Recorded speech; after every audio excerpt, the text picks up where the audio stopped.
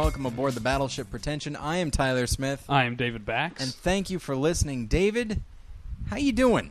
Well, this is a very relaxed podcast. It sure is. We are both sitting on the floor for this one. Sitting on the floor. We're taking it down to ground level. Exactly. I'm feeling a little grounded today. I'm in a good mood, David. Why is that? Because I did a film shoot today, or rather, video, whatever you want to call it. And it's the first thing I've done really in like a year and a half. Yeah? And so it's very exciting. It was with this group of people that I just met, and they decided to go with one of my scripts, and I directed it, and so it was a lot of fun. And where are we going to be able to see that? Funny you should ask. Thank you for leading me right into that. Okay, so with our with the new website, there is a section for video.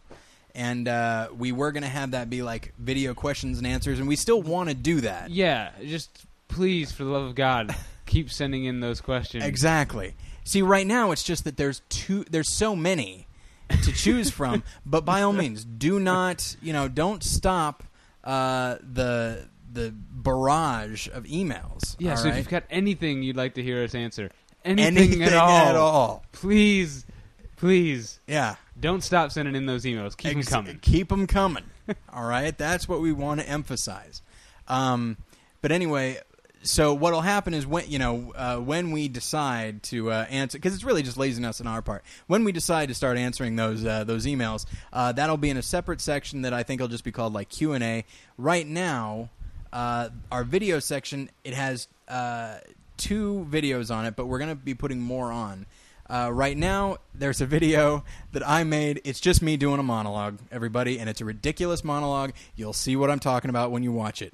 That's all I'm going to say. Okay. It's best discovered. And then the other is episode 1 of a film series that your fairly awesome girlfriend... a video series. A video series. A YouTube series.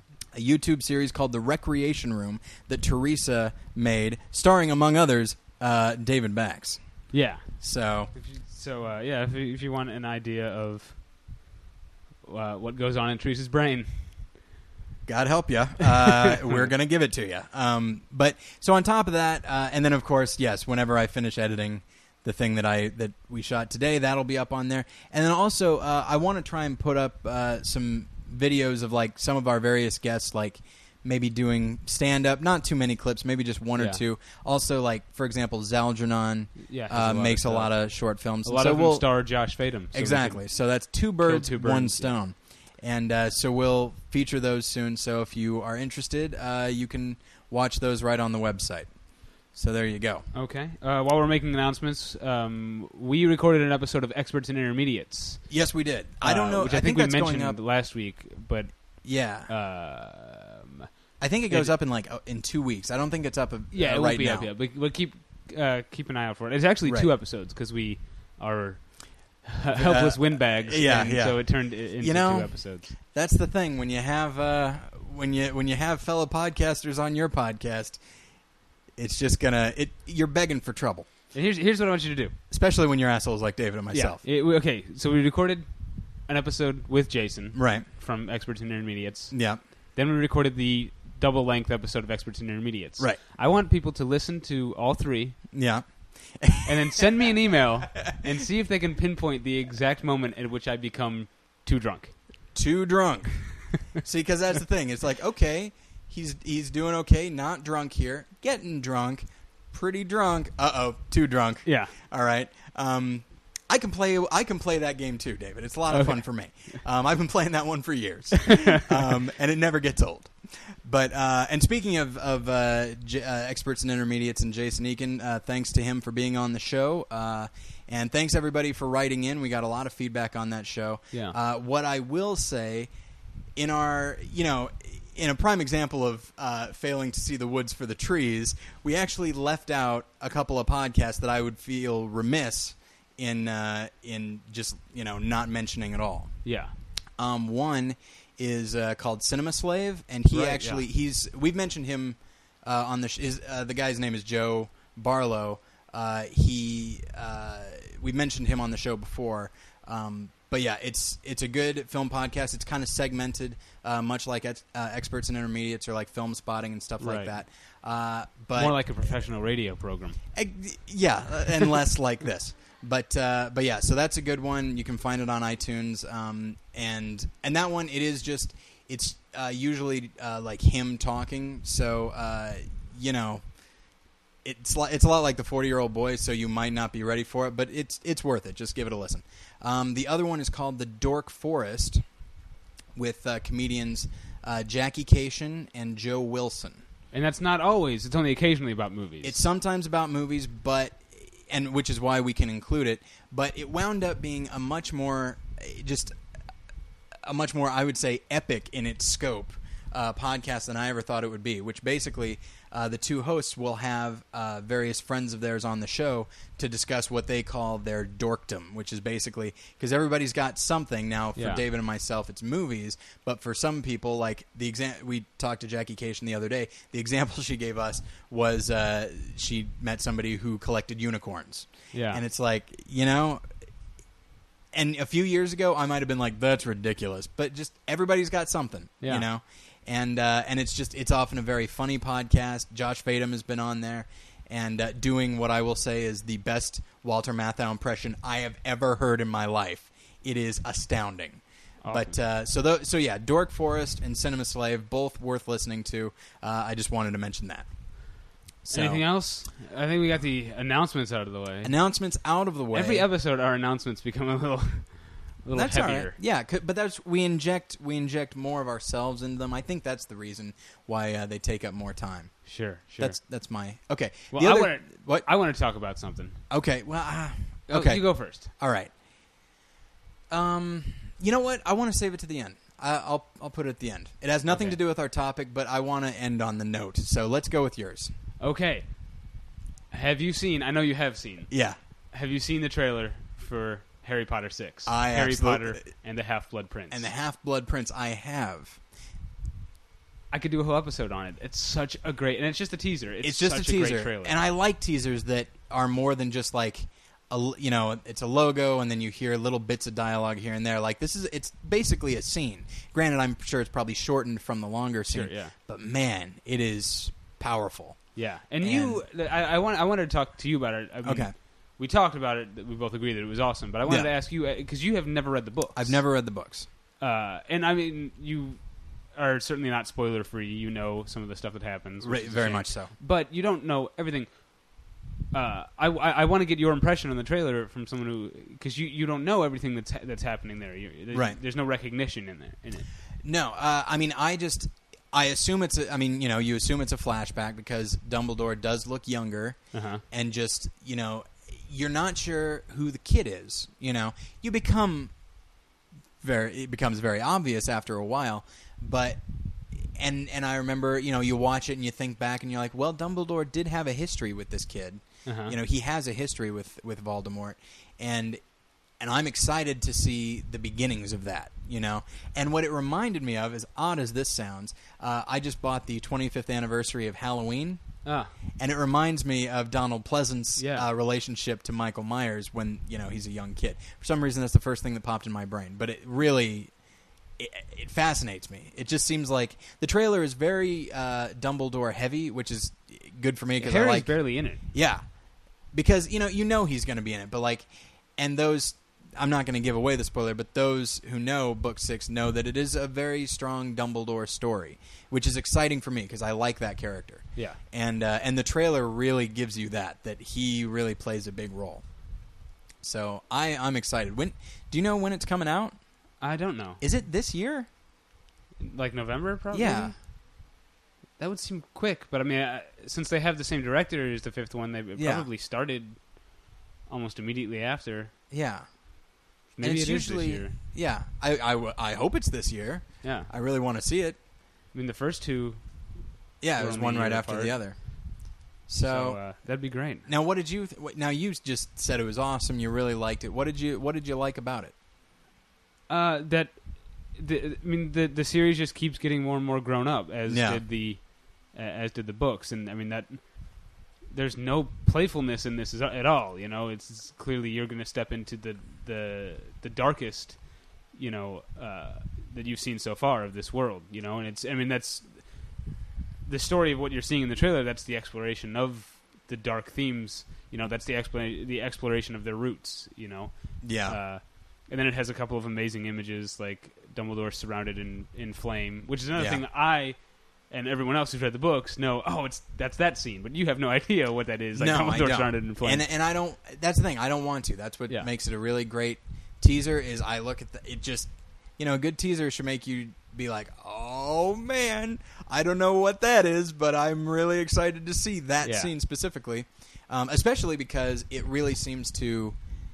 It kind of parallels. I mean, the teaser's what, a minute long? A minute and 29 seconds. Oh, good lord! I've man. watched it a number of times. But I like that they kind of almost bookend. Like, he's surrounded in flame, and of course, earlier when proving to the kid that he's different, he sets that curtain on fire or whatever. So even in the trailer, it's just it's kind of symmetrical in that way. And it's just and it gives you hints as to who this young kid is, by showing, I mean, more than just hints, I guess. It shows you flashes. Of Ralph Fiennes as Voldemort. Yeah. And then at the end, after it goes to black, and, he says, did you know, did I know I just met the most terrible evil wizard the world had ever seen? Yeah. No. Yeah, it's, and it makes me wonder. I mean, I know that I think I've probably said something like this before, but Richard Harris was great. I really liked him as Dumbledore, but I feel like the direction the character went, I just don't know if he could have done it. I mean, he was a frail guy. I mean, he was very sage, very grandfatherly in the early films, but like given what he would eventually have been asked to do, I just don't know if he would have been convincing, But Michael Gambon, really, I mean, not that he's no spring chicken, David, but yeah, he really can convey the intensity required. So I'm thrilled to see it. At the very least, I'm excited to see yet another awesome British character actor. Yeah, Jim Broadbent is playing Horace Slughorn. Yeah, who I'm glad is that a strong character? It's great for Jim Broadbent. Okay, I mean, because he's kind of a doofus, I guess. But I mean, more than that, he's I don't know. I don't want to get too much into it. Yeah, I was wondering. It's amazing to me that the Harry Potter films have gone 5 films using well-respected British actors and hadn't gotten to Jim Broadbent yet. Right. And now I'm glad that he's doing Horace Slughorn, although he's not nearly as fat as Horace Slughorn is in the book. Well, they've already got Richard Griffiths in another part, But yeah, Jim Broadbent is good at that kind of thing where seeming like you've got him all figured out because he's just so silly, you know. But then, of course, he's got like all these untapped emotional depths and stuff that eventually come out. So I don't know. I'm excited to see that character. And all right, so I think that pretty much covers us. You want to? Now let's get into it, shall we? All right. So now, David. Today is August 2nd. This is going to go up late August 3rd. So we've started a new month. Yes. So what now? To August, borrow a phrase from another podcast. Yeah. August will be Music Month. Music Month here. We thought we were going to do Music Month in July, but I didn't want Music Month to clash with Shark Week. Oh, so man. Okay. I'm glad I hope everyone had a great Shark Week.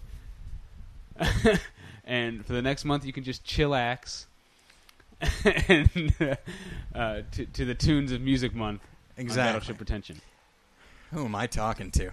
Yeah, apparently a guy who says chillax. Yeah, apparently. I kicked off Shark Week by cursing myself for missing the Mythbusters, where they test all the myths from Jaws. But so it's Music Month now. Do you want to tell people what's coming up, or do you want to just this week? No, let's tell people. Well, okay. So this week, what are we talking about? We are talking about music biopics. Music biopics. Yeah. What about next week? Next week will be, I can't remember, concert films? No, I think next week is musicals. Oh, I thought we were going to end with musicals. Oh, okay, we can do that. Okay. Sorry, I forgot. Next week is concert films. Next week, concert films. After that, rock docs. Rock docs. What is a rock doc, David? It's a documentary about a rock and roll outfit or artist. Outfit. And then we end with musicals. Yeah. Okay. And I feel we should musicals because it's kind of separate. We're doing. Yeah. It's going to be mostly rock and roll for the next 3 weeks, and then musicals, which are generally not rock and roll, with some exceptions, obviously. And that's the thing. I mean, I know it's only rock and roll, but I like it, Dave. So, oh man, what have we become? Outfit, saying lyrics, but. Well, I'm in lyrics quoting mode after the episode of Experts and Intermediates we did, which I quoted half the album we were talking about. Which was handy for me, because it's like, listeners of that episode will remember, like, oh, Tyler's not really speaking up. David says some lyrics, and Tyler responds to those lyrics. But yeah, so this week, musical biopics, there's been a lot of them in the last 4 years, David. I mean, they've kind of become something of a staple around awards season. Yeah. And here's the thing. In watching some of the biopics that I've been watching the last few weeks, this is going to sound weird, because I very seldom come out against a genre or subgenre. And it's not that I'm against biopics, but here's what they often wind up being. They wind up being one of two things. Now, there are some in the middle that are really great, but they often wind up being one where it's like, oh man, this artist is pretty mysterious, pretty awesome. We're going to let you in on his life. And then you watch it, and I'm kind of okay with it not presuming to give you a motivation for why this guy is how he is. But part of me is like, well, if you're not going to do that, then why am I watching this? I can just, for example, I watched The Doors the other day, and aside from the fact that Val Kilmer does an amazing job. I'm a big Val Kilmer fan. I know he was. I think he's kind of, to some extent, rehabilitated his image. Yeah, but he was kind of a punchline for a while there. Yeah, and also because he's notoriously, I guess, difficult to work with. From what I've heard. But, yeah, he was in Batman Forever, and then he was in The Island of Dr. Moreau, and then he was in The Saint, and he kind of he had a run there. The Ghost in the Darkness. The Ghost in the Darkness, At First Sight, which always struck me as a really good concept for a movie, just very poorly executed. I didn't see it. But I'm a big fan. Yeah, I remember him back when he was Mad Mardigan in that horrible movie Willow. But Kiss Kiss Bang Bang. Oh yeah, and Spartan. Yeah, it's.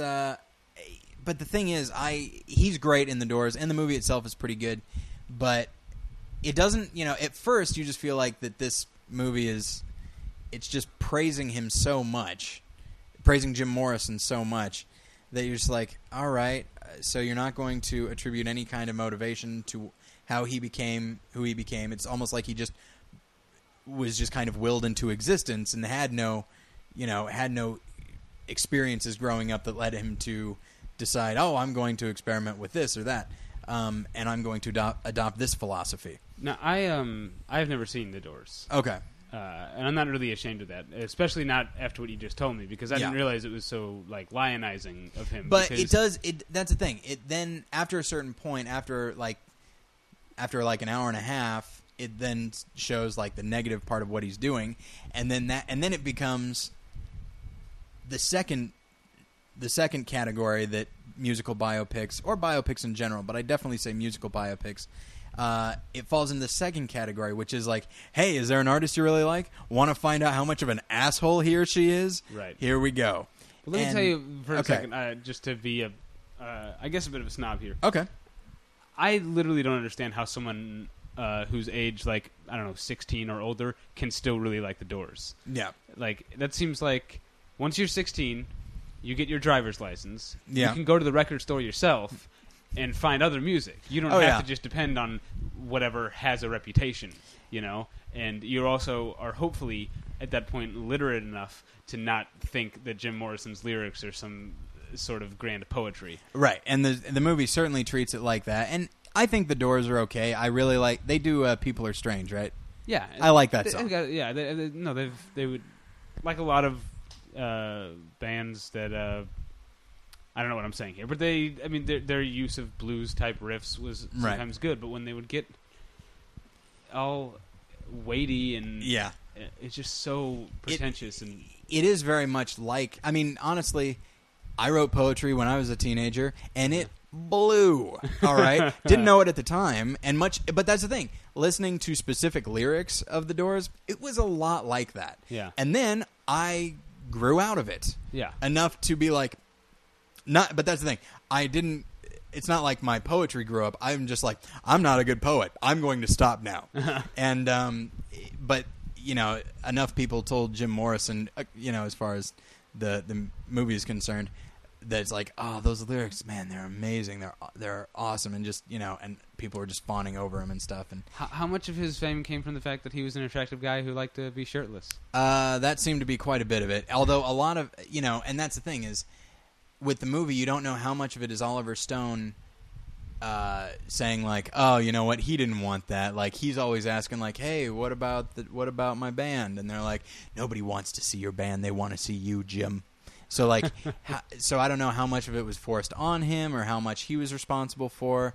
But yeah, it's an okay movie, and the tone of it really captures the spirit of The Doors, as odd as that may sound. Like the completely unsubtle visuals, which Oliver Stone is kind of known for, really matches the tone of The Doors.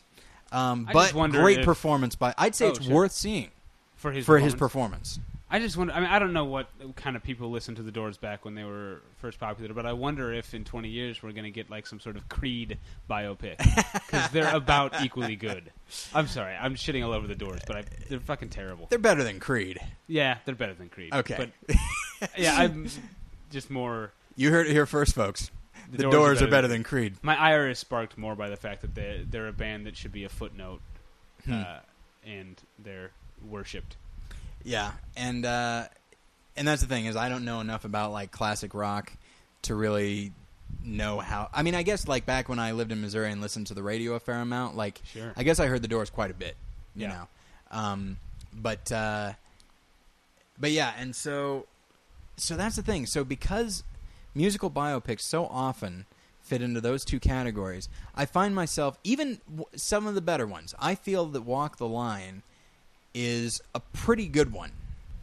Like, I find that, like... Now, that's another one that I haven't seen. Did you see Ray? This time, I'm ashamed to admit that I haven't seen it, because I fucking love Johnny Cash. Absolutely. And this one, it does, I'd say, a better job of kind of giving him some motivation, showing him how he arrived, where he arrived, musically, emotionally, and that is, I'd say that's probably due in part to Joaquin Phoenix doing a really solid job and Reese Witherspoon doing a really solid job.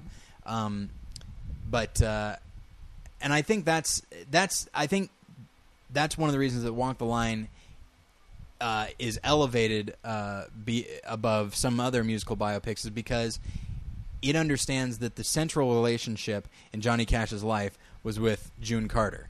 And it focuses on that. There's plenty of him popping pills and getting clean and all that kind of thing. But because it actually gives us somebody who that has an emotional impact on, aside from the musician himself, it puts us in the position of June Carter, and we wind up caring for this man when, if it was him by himself, if it was Ray, we would just be like, ugh, what a dick, you know? And so I think that's kind of what elevates it, is the filmmakers understood that's like, well, we could go the typical route and have her play very much a supporting role, or we can elevate her to lead status, which is how Johnny Cash saw her. And yeah, that seems and it's and great performances. That's another thing, is like biopics in general. This I'll say, like, it's like, hey, I'm in the mood to be nominated for an Oscar. I think I'll play a musician. Let me talk about that for a second. Okay. You talked about, that it has become sort of awards fodder. Yeah. And in a way, that kind of bothers me. Yeah. Because... But what I said, or that it has become that? That it has become that. Okay. Because maybe it's just that I don't want rock and roll to die, and I think that once institutions are handing out awards for portrayals of people who should be rebels and outcasts, it seems like, well, what if you could be optimistic and look at it and say, well, these people made a difference by being rebels. You know, they prevailed over the status quo, and now they're they're respected, which is a good. Or you could say that the rebellion has been co-opted, which I think is really what's happened. Right? I mean, because that's the thing is, I feel like if you really wanted to pay tribute to a musician you love, you make yourself a rock doc, and you kind of let the musician speak for himself. Yeah. Even if he's dead, you can use old footage, old concert footage, as opposed to this is a studio, a writer's, director's, and actor's interpretation of this guy. And, like, that's a lot of filters, you know, and by the time it gets to the screen, you're lucky if it has any semblance to the spirit of the person that you knew and loved. Yeah. I've talked about, I don't know if I said on the show before, but in direct opposition to the way that most people grow up, the older I get, I listen to more and more heavy metal. Okay, yeah. And I think part of it is that I want something that's more abrasive. I want, you know, I thought I had it when I was in junior high and I discovered punk rock, but then I realized that you can put Bad Religion songs in a movie trailer and it's going to be fine, you know. And I still listen to a lot of stuff that, you know, I'm not just listening for stuff that's going to make, you know, my mom's ears bleed or whatever, you know. But to a certain extent, that appeals to me. Just listening to, and I mean, it's really good, but, you know, listening to, I don't know. I'm not going to act like I know about metal, so I'm not going to name any bands. But I like metal, and it's really, some of it's really good, but a part of me really just likes it because of how many people I know wouldn't like it.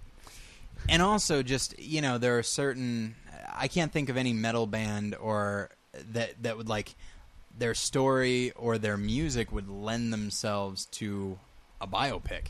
Yeah. Documentaries, I'd say absolutely, but not, you know, where it's like, where an actor's like, this will be my opportunity to really get an Oscar or really be respected or anything like that. Yeah.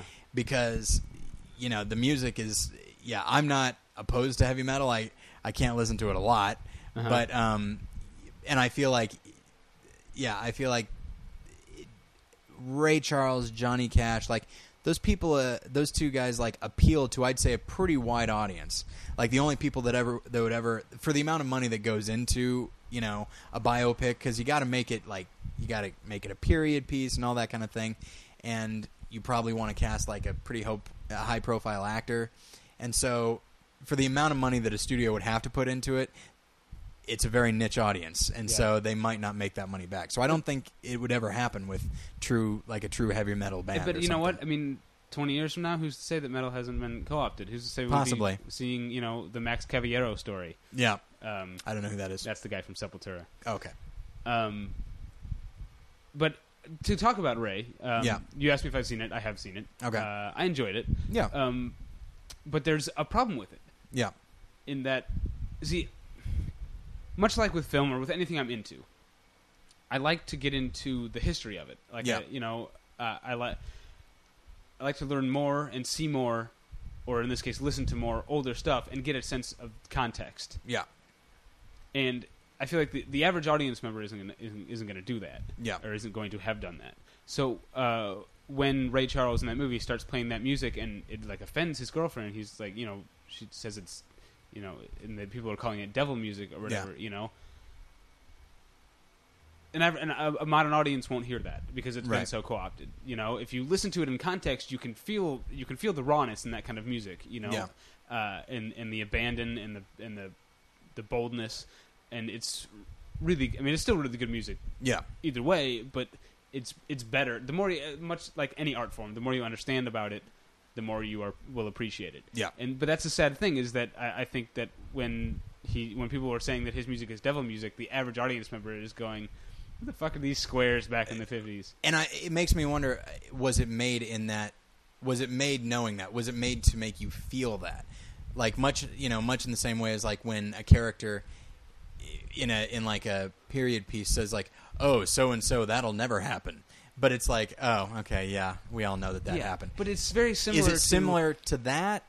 Yeah, and that attitude is very similar to, a few weeks ago we talked about people laughing at the style of old 70s movies or whatever. As if what happens now is perfect. Right. You know? And the thing is, there is stuff that offends people now Eminem, for example, or 10 years ago, Marilyn Manson, you know, and the same things. People need to have some context and have some perspective. Yeah, the same thing's eventually going to happen. Where people are going to think, if you are out there protesting against Eminem, in 20, 30 years, people are going to think you were a fucking idiot. Yeah, and you actually see stuff like that in The Doors when, when they do the Ed Sullivan Show. Right. And I know that story. At least. And backstage, the guy that they have playing the, stage manager or something like that, he comes out and he is so square and he is so ridiculous, just completely over the top. And he's like, instead of girl, we couldn't get much higher, we were thinking of girl, we couldn't get much better. And he gives that pretty much that exact type of reading where it's like, ugh. I mean, as if I didn't know already how I was supposed to feel. It's very obvious how they want me to feel, And I mean, that's what Oliver Stone does. Yeah, very much so. He's occasionally very, very good at it. Yeah. You know what? I'm excited to see W. I'm excited to watch it. I'm not going to right now say that I think it's going to be good or not, but I definitely am excited to see it, and that's it has all he needs. Really great cast. Yeah, it really does. And I'm excited. But I'll say this: at the very least, I'm like, oh, Richard Dreyfuss playing Dick Cheney. That's going to be balanced. That's going to be I'm sure Dreyfuss is going to be like, so could I get some devil horns and could we? I think that'd be right for my character. I think Josh Brolin's a great choice too. I think he's And I will explain why by saying why I'm hesitant about James Cromwell's playing George H.W. Bush. Because, W's father in real life is certainly maybe a little more reserved and a little more refined. Yeah.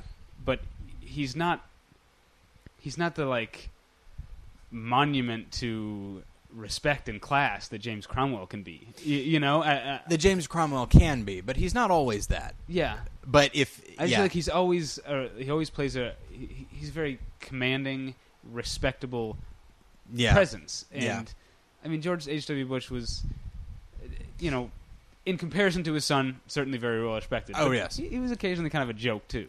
Yeah, and Cromwell maybe once that's my played, liberalness showing. No, through. Cromwell once played Lyndon Johnson. I'd say that's a little closer. Okay. Because he was kind of a big guy, but he's from Texas. And there you go. But also much like I know. Bush. Yeah. Okay. But also Jeffrey Wright playing Colin Powell, and it's just a really interesting. I like that. Yeah, that's really strong. And the fact that they cast so many really strong actors that are inherently likable. Yeah. I think is gonna. I'm fascinated to see how this movie turns out. But anyway. That's another biopic, just not musical. But I'm sure that George W. Bush at some point in his life had rock and roll dreams. He seems like the type. He seems like the type. Probably played guitar for 3 weeks, realized he wasn't good at it, and broke it or something. Yeah, he was. And that was all he could do. And of course, somebody's like, "Hey, turn it up." But that's a Skynyrd song, everybody. We're from Missouri. But yeah, and it's interesting because when you watch something like Walk the Line, we will be bringing up other biopics, but those ones are, I'd say, the most present in the public mind, and it's a good example of what I think is an okay biopic, which is Ray, to what I'd say is a pretty good one, which is Walk the Line. Well, that one, they come out and explain why people are offended without condescending to the characters, because he was doing new things and his attitude was very different than what a lot of other people were doing, and he was part of a movement that included Elvis and Jerry Lee Lewis, and you see these people just drinking and doing all kinds of stuff, and there's this realization that's nobody in the country scene was doing that at the time. Yeah, and so it really puts you into the mindset of the people who kind of look down on it and that kind of thing, but it also justified Johnny Cash's attitude and that kind of thing. It's really well done in that respect. And what's more is I came away from that with songs in my head that I'd never heard from Johnny Cash.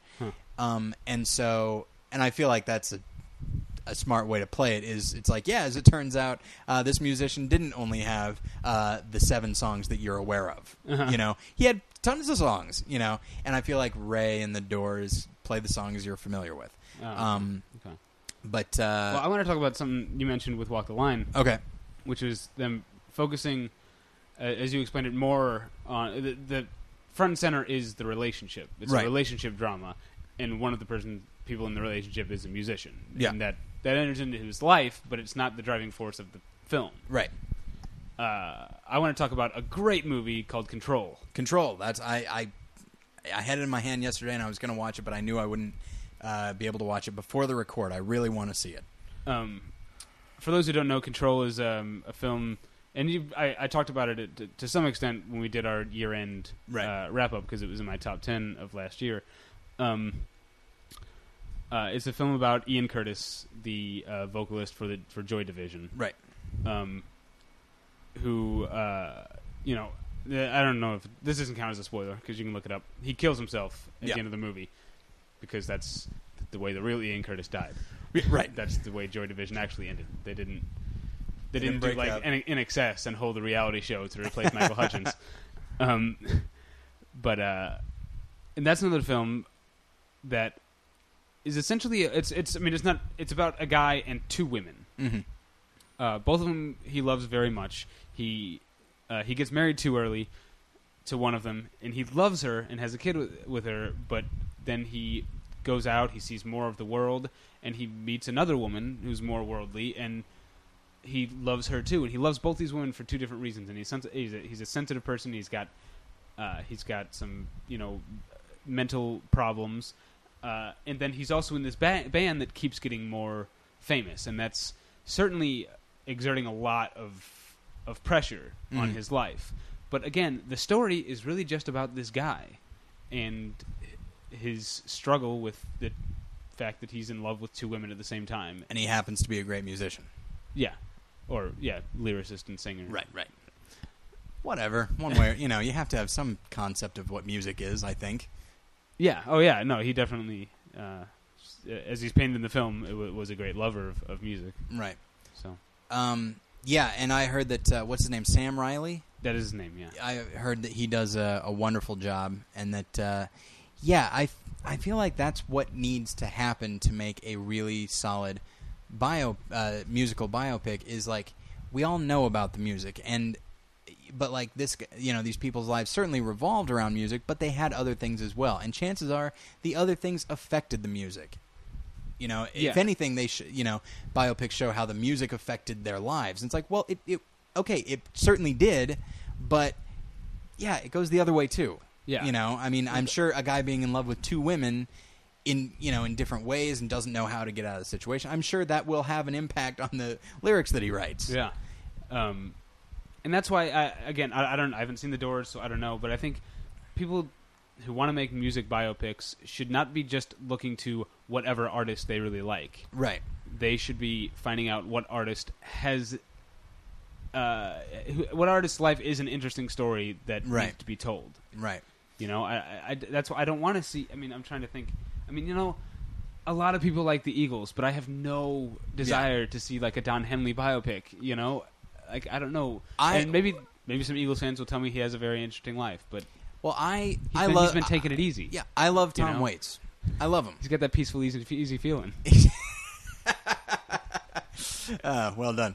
I love Tom Waits, and I think, and like when I think of him as a person, I'm like, oh man, an actor, most notably Nick Nolte, would have a field day with this character. Uh-huh. But what is there in his life? Now, he absolutely, his wife, like really, like he like drank a lot and smoked a lot and just partied really hard, and then his wife came along and kind of changed him, and in doing so, he wound up making he made a huge musical transition into something that people had never heard before, certainly not from him, and so, you know, that's an interesting story, but like after that, like, I mean, unless you want to focus on young Tom Waits, that's what you're going to have to do. His life has been pretty drama-free for the last 25 years, you know?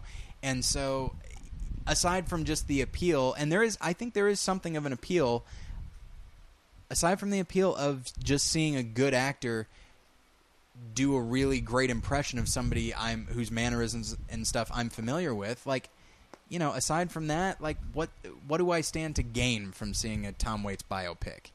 If you're gonna tell me a story I don't know, or tell me something I don't know about this person that I know a little bit about already, then by all means, that's fine. But if it's just gonna be a perfunctory, like, just a profile of them, it's like, yeah, just to do something like do an Annie biography or something like that. But you know what? I want to talk about the exception, which is when, unlike the Doors, a person's music alone just really is almost world changing. Okay, I'm thinking here of Bound for Glory, the movie about Woody Guthrie. Oh, I haven't seen it. That Hal Ashby made. Okay, we might eventually do a profile on Hal Ashby, which would be easy because I haven't seen very many of his films. I haven't seen any, or at least I don't think so. You've seen Being There, haven't you? Not all of it. I've seen like the first half hour of it. Harold and Maude? Still haven't seen it. Oh, yeah. You should see that. Yeah, that's what I hear. Pretty good. Anyway, and Bound for Glory is it's more a movie that's sort of it's very episodic, but it's sort of a picture of the times, that he lived in, it's sort of an honest way of looking at the bullshit that I'm Not There was doing with the young black version of Bob Dylan. Oh yeah, we'll talk about that in a minute because I completely forgot about it. Oh, we'll talk about how terrible I'm Not There is. Okay. And I don't have a lot to say about Bound for Glory except that it is the sort of exception. It's a movie worth making, and it's not really a very personal story, but it's worth making because the music itself was so important. Yeah. And inspired so many people. Okay, yeah. And it's gorgeously photographed. On that note, the idea of the music being important, I will bring up what I would consider to be possibly the best musical biopic. I've not seen a lot, but I would say this one, I watched it. I finished watching it yesterday, and it blew me away. Okay. Selena. Oh, I've heard so many good things. I've never watched it. It is astounding. I completely thought it was going to be because it was made 2 years after her death. You are not going to do a hard-hitting movie about this woman when so many people are still mourning her. All right? And that's what I kept in mind. I'm like, well, I'm going to watch it. I expected it to be cheesy. I expected it to be overblown, ridiculous. It was great. That's what I hear. I mean, you and I saw a comedy show a few weeks ago in which Jonah Hill got up and talked about how much he loved Selena. Yeah. And it's a very funny bit, but we don't need to recount the whole bit. Right, but what I will say is because he was playing his love of it for comedy, that's the thing. I just assumed it would be cheesy, like, oh, Jonah Hill, why would he ever like Selena? That's ridiculous. It's a movie that it really has everything that you and I have been talking about that's good. It has a wonderful performance by Jennifer Lopez. Like, in watching it, I'm bummed out about what she has since become. Because between the 1-2 punch of that and then Out of Sight, now musically she's kind of got her credibility back, but as far as movies and acting, that's pretty much gone, decimated for the most part. But when you say credibility, well, like she put out like a Spanish language. Yeah, maybe she's got some of her popularity back. Maybe, well, yeah. Okay, I don't know. Okay, she's not getting 8.5 reviews on Pitchfork. Fair enough, but at the very least, there's probably not a whole lot. I'm sorry, Pitchfork is not really an arbiter of what's good or not. I know. They seem to think they can dole out credibility. So okay. But what I will say is, like, the idea... I'm doing the Todd Glass thing where I have to qualify everything I say. Todd Glass is a comedian who does that, for those who don't know. Yeah, on a podcast called Comedy and Everything Else, which I listen to every week and punch my car stereo in fury. But anyway, so that's a story for another time. Yeah. For several reasons. But yeah, I would say that, putting out a Spanish language album is probably not the best way to get a lot of money. Right. But it's what she wanted to do. It's something she felt she needed to do to kind of get back to her roots. So I respect that. That said, the story of Selena, like, she had so many obstacles to overcome. Like, she wasn't just Mexican. She wasn't American. She was a Mexican American, and the movie really explains how difficult it is, because Edward James Olmos, who does a fantastic Oscar-worthy job as her father. Shouldn't come as a surprise. Should not come as a surprise, but truly amazing. The kind of thing where it's like, why is this? I know that he's on Battlestar Galactica, but it's like, did this guy stop being like a sought-after character actor? Because he's amazing in that. But anyway, did you ever see any of his? You haven't watched a lot of West Wing, but he was on West Wing on occasion. Yeah, very good. Yeah, and I love him in Stand and Deliver. He's just a really solid actor. But Stand and Deliver with Lou Diamond Phillips? That's right. We'll get there a little later. But will we? Well, I would mention that he was in La Bamba, but I haven't seen it in a long time. Talk about it, but like her father explains, it's like, we can't speak English well enough for the Americans, and we can't speak Spanish well enough for the Mexicans. Everyone, like, we have to be double perfect because of what we happen to be. So there was that. Also, in the Spanish market, no woman has ever been as well paid as a male singer or as well respected. And so she had that hurdle to go over. And she did all of them fairly effortlessly because she was just so damn charming. And she was just, I mean, she was 23 when she died. I mean, she just had so much. She'd won a Grammy. She just was well on her way to becoming a huge star. I mean, probably the biggest, Hispanic singer possibly ever. Like at the time, at this point, it's probably like Gloria Estefan or something like that. That was who she was looking to beat at the time, not physically, but you know what? Why not? But so it's a movie that it shows that like she, as a little girl, didn't really want to get into music, and her father pushed her into it. And it's a weird thing because you watch it and you're like, oh, that is not a good father. And then it turns out she loves it, and it's like, oh, okay, that's weird. You don't hear about that very often. And then she is inspired by it. She's inspired. She seems to have a true love of the fans. But what's interesting is, so part of me is like, well, what flaw did she have? And she was not a very flawed person. She was very nice. But the one thing that got me was she became the number one star in Mexico. And yet, her father still pretty much dominated her entire family. Like, he would say something like, she started dating and eventually married her lead guitar player. And her father was very much against it, and he's like, hey, if you guys don't break this off, I'm going to disband the group. And she saw that as a legitimate threat, like, oh no, I have to stop dating this guy. Like, she just, it's almost the same mentality as like David Helf got in Shine, another musical biopic, I guess you could say, where it's like, you're Selena, you're the number one artist, male or female, in the country that you work out of. You don't need him to book you gigs. You're fine.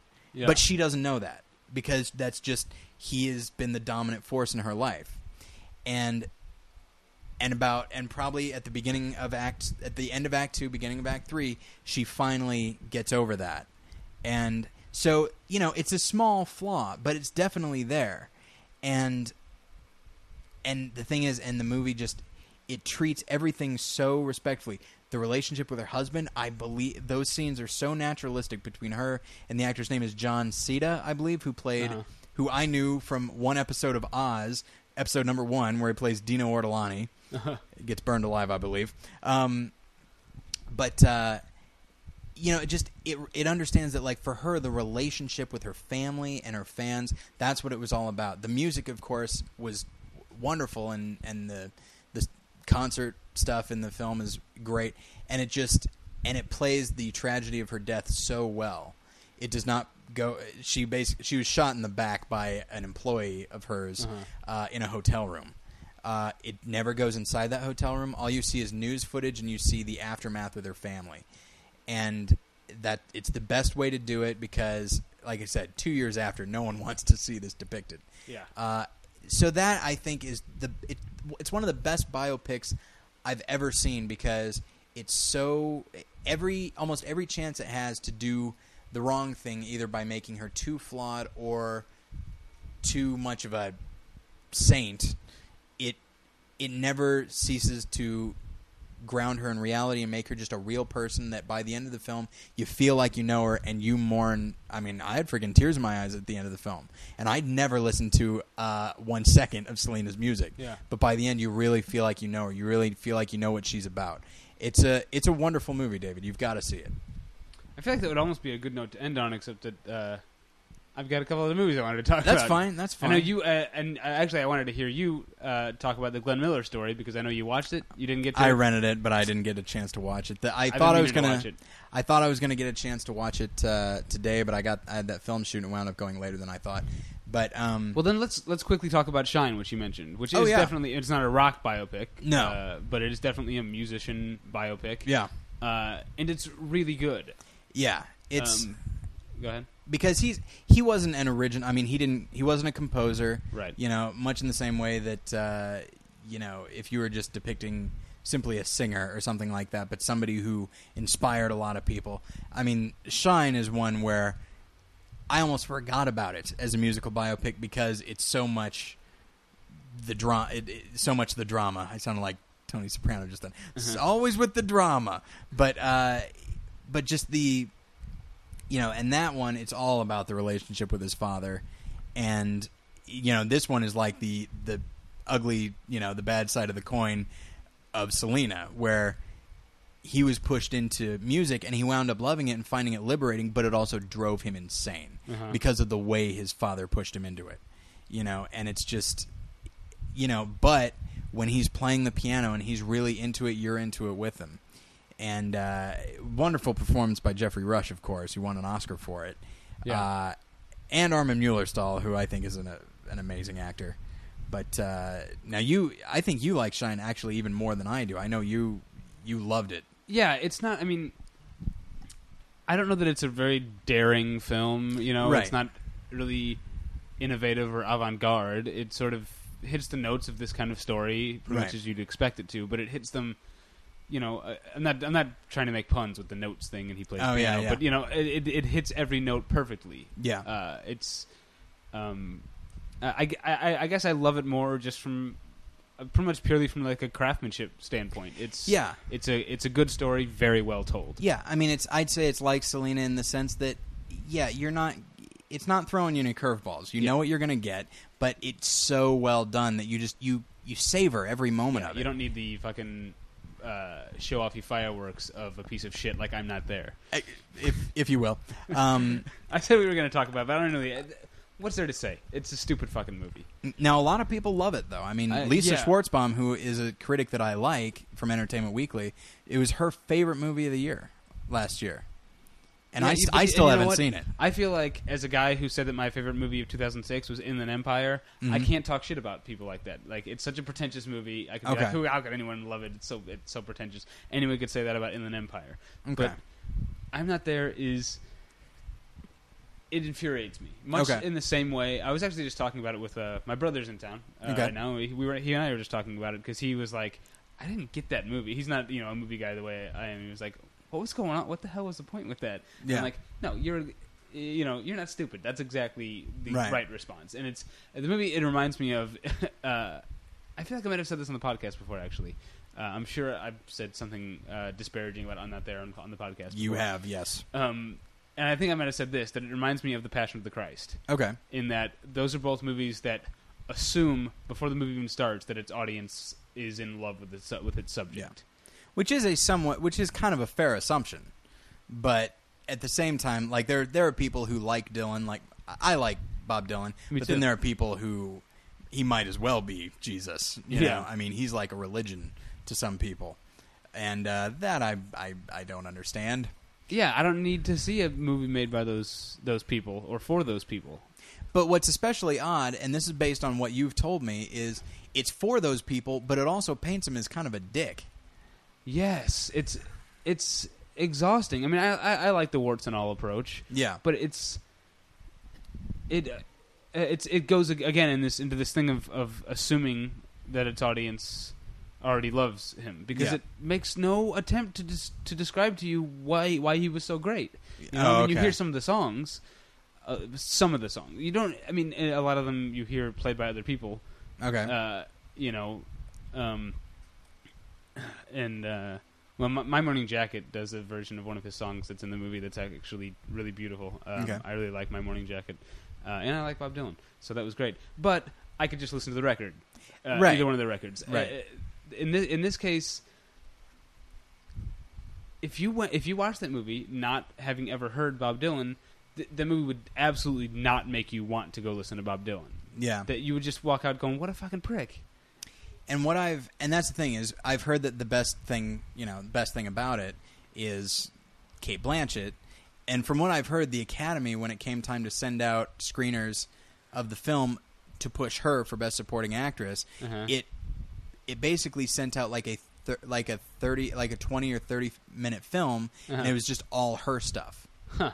And part of me is like, oh, I wish I could get my hands on that. Yeah.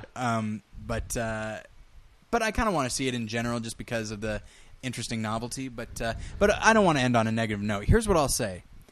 Well, I've got another movie. You've got another movie. Okay, yes. I don't know. I mean, you kind of touched on this with Walk the Line, a movie about a relationship between a male musician. And the Walk the Line, they're both musicians. Yeah. I want to talk about quickly Sid and Nancy. Oh yeah. And this is the opposite of everything that I was talking about, hating about the sort of awards fodder-ness of... Because, I mean, Sid Vicious is still not really... among certain people, he's well-liked. Yeah. Among the wrong people. Yeah. Because he's not someone you need to deify. He was... No. Yeah, not a good person. But he represented... Alex Cox, I love him as a filmmaker. I fucking love Repo Man. And I also love Sid and Nancy. Because he really understands... He understands the appeal of this kind of reckless punk rock. Okay. Without, like, subscribing to it the way that... and I'll be perfectly honest. When I was, 12 years old and I first heard Sex Pistols or Crass or whatever, or Dead Kennedys, I was like, well, this is my worldview now. Yeah. And that's wrong, and thankfully I grew out of it like anyone should. Sadly, some people don't. But Alex Cox understands. He views Sid Vicious the way I do. Someone that is important to him, but not respectable. Yeah. And he has made a really great movie that really threads that needle. It celebrates all the great aspects of punk rock while acknowledging the depths. Yeah. Have you seen it? No, I have it. It's sitting on my table at home. Really? I haven't gotten a chance to watch it. It's very good. All right. Well, I'll bring up two more things real quickly because I don't have much to say about either one. The first is that so I've mentioned this before when we talked about parodies. Walk Hard, which is a movie that really, I mean, it's John C. Reilly does a great job. It's not that good of a movie. The songs are quite good, and it starts out being a parody of all the conventions of the musical biopic. It shows the guy's childhood, and his father just keeps saying horrible things to him, and he loses like his sense of smell or something like that. So it's all right, but then it shows him getting involved in drugs and womanizing and stuff like that, and only to, of course, he gets all that behind him with the love of a good woman, and then he's old and he gets honored in some kind of way and that kind of thing. And but what's interesting is by the end of the film, there's not a lot of jokes. Like, it's almost like the movie started out trying to parody this type of film, but by the end of it, it has bought into the inherent drama and power of that story. And by the end of it, like, the song he's singing, it's like, this isn't a funny song. And he is delivering it somewhat seriously. What am I watching? And it's just and yeah. So it's interesting to see. But what I will say is I feel bad because, like, I started this off talking about how I don't really like the genre. There is an inherent power in it to find out that, like, people that are great artists or big celebrities, that they can go through a lot of crap, but the good ones turn the crap in their lives and make great art from it. You know what I mean? That's the vibe I get from Walk the Line. It's the vibe I get from something like Selena. But so I'm going to try and go out on a positive note, and it's a biopic of a band that never existed. I'm talking about That Thing You Do. Oh, that's a great movie. Amazing. That movie is awesome. I mean, it's a movie that just I feel like not enough. It's like that movie's been around a while, and people still aren't talking about it the way they need to. Because especially as a directorial debut by Tom Hanks, who of course has had plenty of experience in front of the camera, but nonetheless, it hits every note so right. I mean, some people would say it's somewhat disposable, but it's it's almost a parody in the way that Walk Hard is, because it understands these are the notes that I hit, but it's not making fun of them. But it also does another thing that I talked about in Ray, is even though it's a band that never existed, you really feel the periodness of it. Yeah. You're so immersed in it that you start to see the world the way that everyone else does. Oh, yeah. In this movie, even though you've got a more obvious contemporary viewpoint, you lose that and you become it becomes 1959, 1960, whatever year it was supposed to be. Yeah, it was right. I think it was mid-60s, because it was all about a band that is just one of the many bands that came about because they were trying to be the Beatles. Right. Right. But and that to me is like, part of me is like, I would love to see a biopic of a one-hit wonder. But honestly, how could it ever, even if it's true, how could it be any better than That Thing You Do? Yeah. I mean, just the idea of just the band's rise and inevitable fall when it realizes, oh shoot, we can't just be playing this one thing the rest of our lives. And it's so well acted, and it's just so, you can just feel the love for the topic, but not like trying to like overpraise it, but just showing like, this really is a fascinating story. Granted, these guys aren't real, but they could be. This could be any band from any era. There's plenty of one-hit wonders out there, but this was the era before a lot of them took a bunch of drugs. But and of course the music in that is absolutely wonderful. I wish that band existed because their music was so good. Yeah, but, that song was written, or at least co-written, by what's his name from Fountains of Wayne, who I never remember his name, but yeah, Adam Schlesinger, is that? I think that's right. And then they did music for something else, music and lyrics. Yeah. But he also co-wrote, along with Adam Duritz, a lot of the awesome songs for Josie and the Pussycats. Okay. He's a hired gun that way, and he delivers. Yeah, he's a hired gun, but he always hits the target. And on that note, oh, damn it! I'm never going to get to this last thing. Okay, 3 minutes. Oh, man. Sorry, everybody. All right. Okay, so David and I have talked about critics we like and all that, and this is a weird thing. I almost get choked up when I talk about this. Okay. So Ebert and Roper is over, which means, of course, that Siskel and Ebert is over. Uh-huh.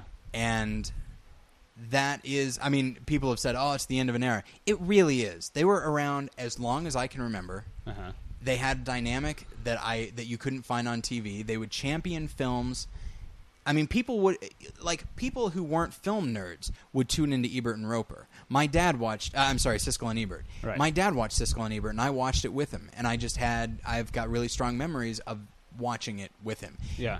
But just regular people would watch it, and Siskel and Ebert and eventually Roper realized that, and they would use the opportunity to champion films that people had never heard of. Right up until the end, Roper would keep saying, "Go see The Visitor. I know you haven't heard of it, but if you can see it, go see it." You know what I mean? And just I love that was their philosophy. And the show is now over, and it's probably not going to be replaced by something even close to it philosophically, and it bums me out. It had to happen, and Ebert and Roper have said that they're going to try and do a similar, something similar a little bit down the line, but it's never going to be the same, and it's not the same show. It's not that show. It's not so and so at the movies. It's nothing like that, and so so I just wanted to, mention it on our show because I feel like a lot of the, a lot of shows, especially I'd say at this point podcasts, a lot of two-person podcasts with the back and forth, I think a lot of modern film criticism owes itself to that show. A lot of, I'd say, broadcast criticism in the sense, podcasts as well, whatever. Yeah. Owes a huge debt to Siskel, Ebert, and Roper. And I'm just really bummed out that the show is over. And that's, I didn't have much to say, but I just wanted to express something. Yeah, and they did manage to maintain, for the most part, maintain credibility. Oh, yeah. Which a lot of television critics can't do. Yeah. I mean, as I've said before... Gene Shalit's not going to make or break a movie. I mean, I don't mean that to sound like I'm shitting on the guy, but... Yeah. I mean, if they championed a film, I would probably go see it. And if they if both of them crapped on a film, I probably would not be that into it. But I mean... And it's telling that the theater in Chicago that's named after Gene Siskel is not, not showing X-Files, I want to believe. No. But it's not only showing obscure... Yeah. Artsy-fartsy films. Like, it just shows good movies. Great movies, in fact. So, anyway, I just wanted to bring that up because, it was a huge part of my life, and I don't know if I would be where I am now if not for that show, as odd as that is to say. So, Anyway, thanks, everybody, for listening, and we'll get you next time. All right, bye. Bye.